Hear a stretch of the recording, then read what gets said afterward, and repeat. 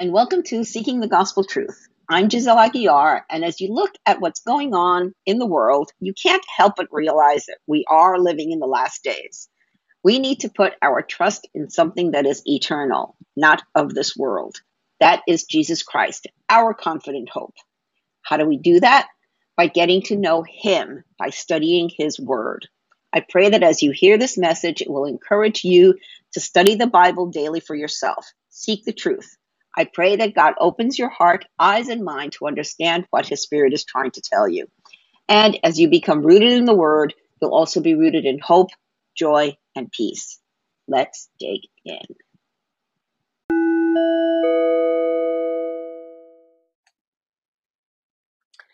Are Ash Wednesday and Lent in the Bible? Should we celebrate them? Ash Wednesday traditionally marks the start of the season of Lent for Catholics and some Christians. Will you be fasting or giving something up for Lent? Why? Is it even in the Bible? Who started this tradition? Is Lent in the Bible? Well, technically, no. So when did Lent start and who started it? It goes way back to the early church leaders. And so from Wikipedia, we learn that in AD 339, Saint Athanasius wrote that the Lenten fast was a 40-day fast that the entire world observed.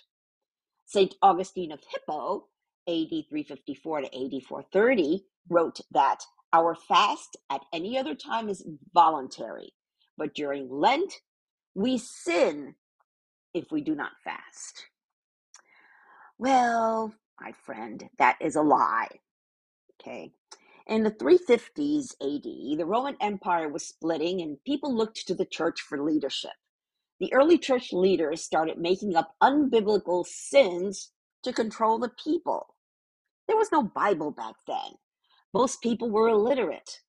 They depended on the teachings of the church to know how to live righteously. That put a tremendous amount of power in the hands of priests, bishops, and the Pope. And the truth still holds true. Power tends to corrupt, and absolute power corrupts absolutely. It was a gentleman named Lloyd Acton that coined that phrase. And I'm going to say it again. Power tends to corrupt, and absolute power corrupts absolutely. So fasting is a 100% is 100% voluntary at any time. So what is fasting? Well, now fasting is in the Bible. Jesus fasted for 40 days. Paul encouraged us to fast. And Esther in the Old Testament told the Hebrews in exile in Babylon to fast. So last November, I did a 21-day fast for the first time. Just liquids.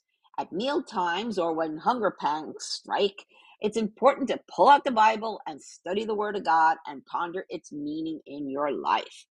It's also a perfect time to pray. And if you click on over to my blog, the link is in the show notes. I have some links so you can dig deeper here. And I also have a link of a website that actually helped me out of the 21-day fast because your stomach shrinks and after 21 days of just eating liquids, obviously, and so you don't want to attack it with like a big pizza pie, so you want to slowly start eating again, eating light foods, and I got to tell you, it was a total body cleanse too. It was great. And then at the beginning of 2022, my church for the first time held a corporate fast that's encouraging us to fast for the whole month of January. So I fasted again. Except since I wasn't aware they were doing it, I had just filled my fridge. Therefore, instead of a full liquid fast, I did one meal at midday, then liquids only for the rest of the day till 6 p.m. Now, fasting on Ash Wednesday and during Lent is admirable. But do you really know why you're fasting? If you're fasting just because your church tells you that it's a sin if you don't, or it's what you're supposed to do to follow the rules, then that's wrong. And you might as well save yourself the misery. Here's some reasons for fasting. First, to humble yourself before the Lord. And because Jesus did it for 40 days and he told us to do it, to get closer to God. And here's a quote from Jensen Franklin, and he has a book called Fasting, Opening the Door to a Deeper, More Intimate, More Powerful Relationship with God. I am an Amazon affiliate on my website, so if you want to click on over to my blog and check it out, there's again, the link is in the show notes. But he has I pulled a quote from that book, and he says, quote, "Hungry people are desperate people, and they are hungry for more of God than they have ever had. They are breaking out of religious rules, regulations, and traditional thinking and breaking through to more of his presence, more of his power, more of his miracle working power. Only Jesus satisfies hunger." And that is so true. So how do you start fasting? Well, it helps to plan it out. And if you want to try fasting, try first a 24-hour period, liquids only. You still have to drink water. Um, and, now Jesus didn't, but of course, he was Jesus and God wasn't going to let him die in the middle of the desert, for 40 days. So I'm sure, well, anyway, that's a whole other discussion, but, but you have to drink water, okay, at least. So then 3 days, or maybe, like a weekend, then a full week. And one of the suggestions I have is clean out your kitchen so you don't have any food to tempt you. Okay. Plus, you don't want any stuff going bad in the fridge because you're not going to eat for a week. So buy juices, enriched water with electrolytes, and smoothies. So it's not like you're just drinking water. I mean, you do need nutrients, and nutrition to live. So and I got to tell you, I felt very healthy. And after the first week, you really don't crave stuff that much. I even actually helped at my church to put away food when I hadn't eaten all day, and it's like I wasn't hungry. And I didn't want to eat it because I was in the middle of the fast. Um, but this is also when having the Holy Spirit in your heart is a great benefit. One of the fruits of the Spirit is self-control. And Paul wrote in 2 Timothy 1:7, "For God has not given us a spirit of fear and timidity, but of power, love, and self-discipline." Well, I ask him every morning for that self-control and self-discipline, but it really came in handy when I was fasting. Now, Jesus told us in Matthew 6, starting verse 16, "When you fast, do not look somber as the hypocrites do, for they disfigure their faces to show others they are fasting. Truly, I tell you, they have received their reward in full. But when you fast, put oil on your head and wash your face, so that it will not be obvious to others that you are fasting, but only to your Father who is unseen, and your Father who sees what is done in secret will reward you." And then we have from the book of Acts, we have two passages. One from chapter 13, starting in verse 2. While they were worshiping the Lord and fasting, the Holy Spirit said, "Set apart for me Barnabas and Saul for the work to which I have called them." In Acts 14, "When you fast, do not look somber as the hypocrites do." I think I duplicated that. Oh, my mistake. Oh my gosh, I got to fix that. Okay. Give me here, Acts 14. Okay.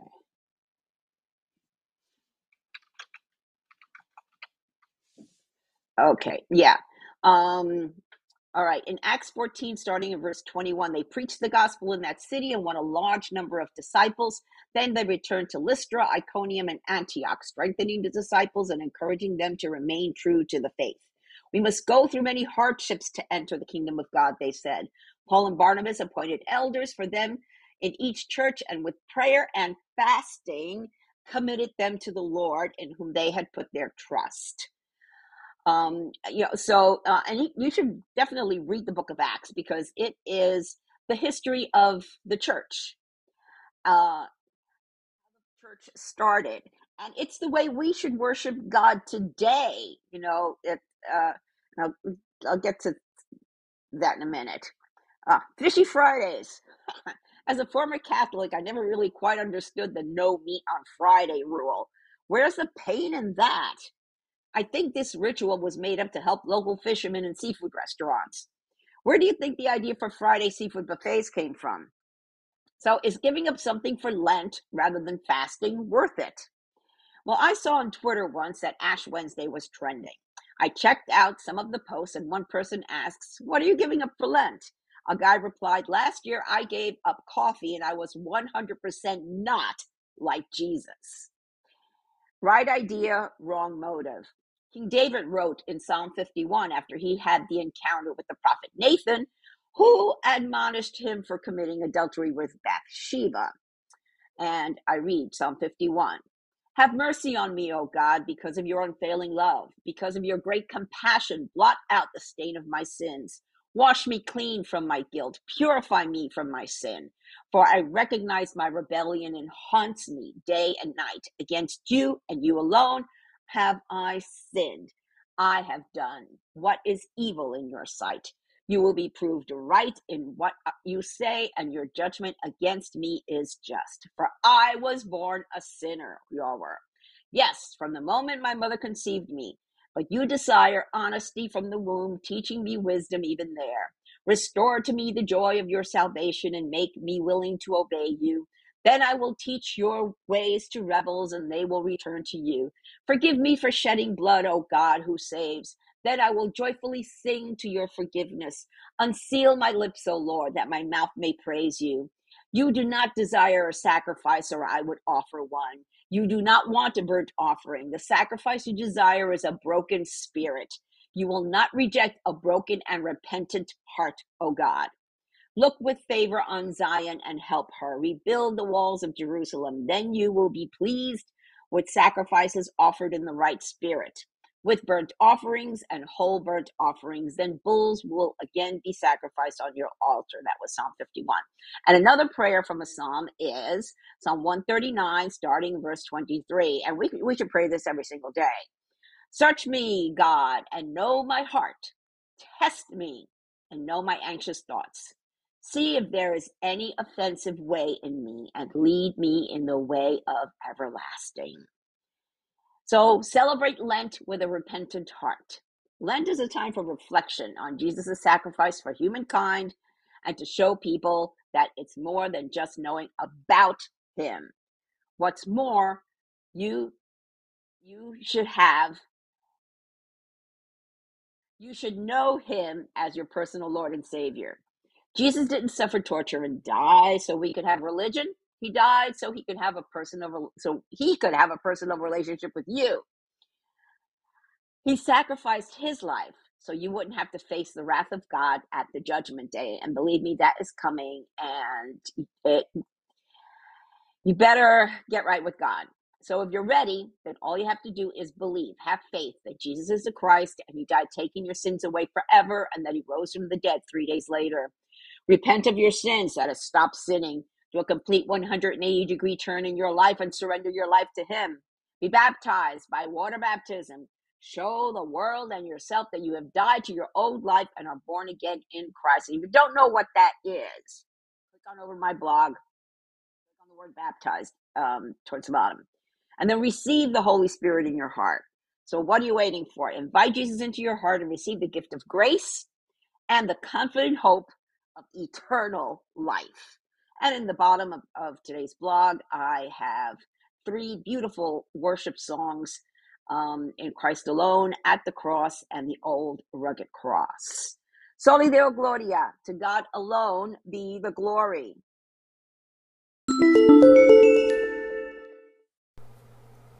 Thank you for listening to this episode. I pray that the Holy Spirit, the author of Scripture, touched your heart to reveal the gospel truth that our hope of salvation is through Jesus Christ alone. If you have any comments or questions, feel free to reach out to me via my website or social media. I encourage you to read the Bible daily and seek the truth for yourself. I recommend that you download 2 free Bible study apps the YouVersion Bible app, and through the Word. Friends, we are living in strange, crazy times, the last days, the end times. But know that things aren't falling apart, they are falling into place. Jesus said in Revelation 3:20-22, "Look, I stand at the door and knock. If you hear my voice and open the door, I will come in, and we will share a meal together as friends. Those who are victorious will sit with me on my throne, just as I was victorious and sat with my Father on his throne." Anyone with ears to hear must listen to the Spirit and understand what he is saying to the churches. Jesus is knocking. It's up to you to open the door. Peter told us in 2 Peter 3:9, the Lord isn't really being slow about his promise, as some people think. No, he is being patient for your sake. He does not want anyone to be destroyed or perish, but wants everyone to repent. Jesus is coming back soon. Are you ready? Repent of your sins and invite Jesus into your heart right now. If you don't know what to say, there's a prayer in the show notes and on my blog. Jesus said in Matthew 24:14, "And the good news about the kingdom will be preached throughout the whole world, so that all nations will hear it, and then the end will come." Soli Deo Gloria. To God alone be the glory.